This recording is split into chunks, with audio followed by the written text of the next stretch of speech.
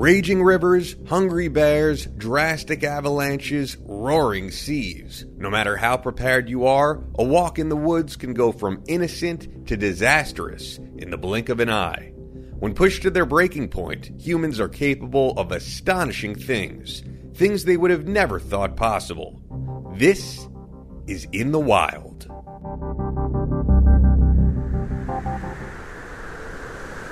Blizzards. Severe snowstorms, accompanied by high winds and low visibility, can be terrifying to endure. Before World War II, blizzards were especially menacing to people because of the lack of forecasting technology allowing storms to appear without warning. People had to live through a blizzard with what they had on hand because help would not be accessible immediately. Communications, such as phones, were not readily available until 1920, and even then, only 35% of homes had them. Outlying rural areas were the last to obtain indispensable services, and these regions certainly lacked what we consider essential today. Even during a short commute, one could find oneself in the wild. A blizzard with especially tragic consequences occurred in far upstate New York in February 1928 in the small town of Chateauguay. It is not unusual to hear stories of the cold winters in the north, but the catastrophe that overtook one family far surpasses in horror anything that the oldest resident could recall. Mr. and Mrs. Gilbert Dunn and 5 children resided on the Spellman Farm on County Line Road.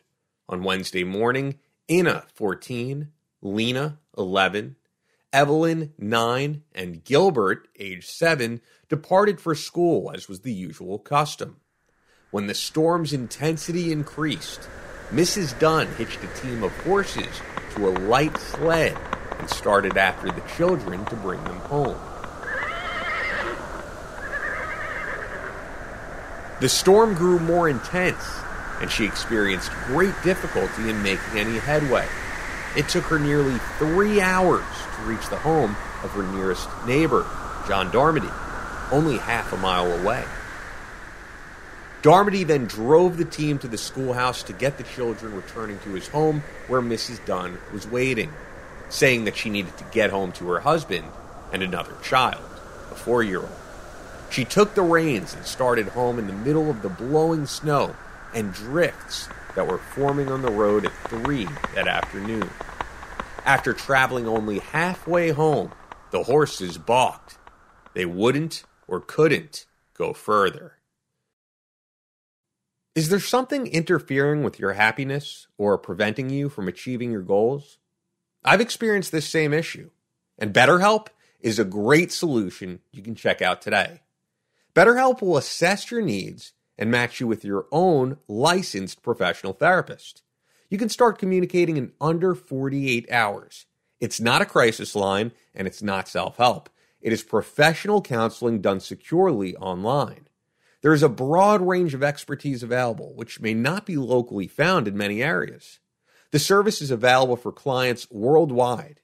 You can log into your account anytime and send a message to your counselor. You'll get timely and thoughtful responses, plus you can schedule weekly video or phone sessions, so you won't ever have to sit in an uncomfortable waiting room as with traditional therapy. BetterHelp is committed to facilitating great therapeutic matches, so they make it easy and free to change counselors if needed. It's more affordable than traditional offline counseling, and financial aid is available. BetterHelp wants you to start living a happier life today. Visit their website and read their testimonials, which you can see at betterhelp.com/reviews. They post them daily. One client said, "Jessica is a great listener and really tries to work with you. She is compassionate and seems to genuinely care about her clients and the job she does." Or this one stating, "Stacy has helped me tremendously. When I look at how far I've come on my journey, I know I am where I am because of her." Visit betterhelp.com/inthewild. That's BetterHelp, and join the over 1 million people who have taken charge of their mental health with the help of an experienced professional. Special offer for our listeners, get 10% off your first month. That's betterhelp.com/inthewild. And now, back to this episode of In the Wild.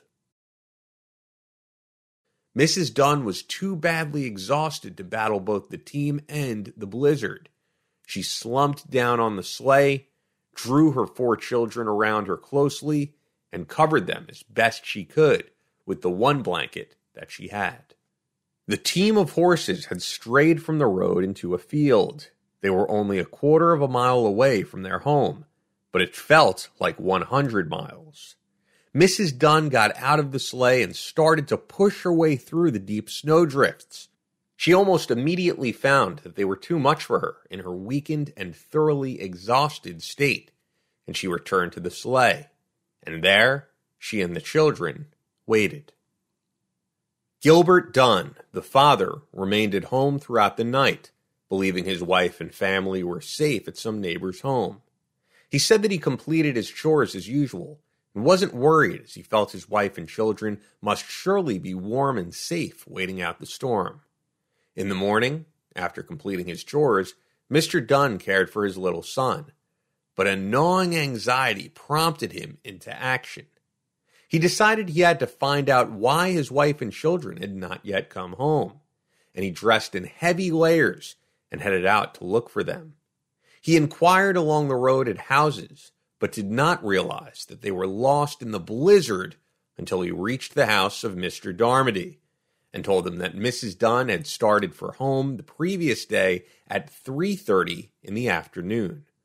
Mr. Dunn, Patrick, and John Darmody immediately began searching for the missing family. Over 18 hours after they were last seen in the grips of a monstrous blizzard. They traveled back and forth, up and down the road, scanning the field on each side and calling out, "Help!" It was around 9:30 in the morning that they found the missing woman and children. The sleigh's horses and occupants were buried in the snow that had drifted 10 inches over them. What they found was horrific. Mrs. Dunn told details of the tragedy after being rescued, saying, Inna and Lena, the 2 oldest children, had died during the long hours after the storm had abated and the skies had cleared. Their mother was too numbed to move or to attempt to drive the horses. The girls seemed to know they were dying. They kept as close to me as they could. I held little Gilbert on my lap and wrapped as much of my dress as I could around him. Poor little kids. They were so cold. Then, after we had cried for help a long time, Inna started to sleep. She begged me to keep her warm.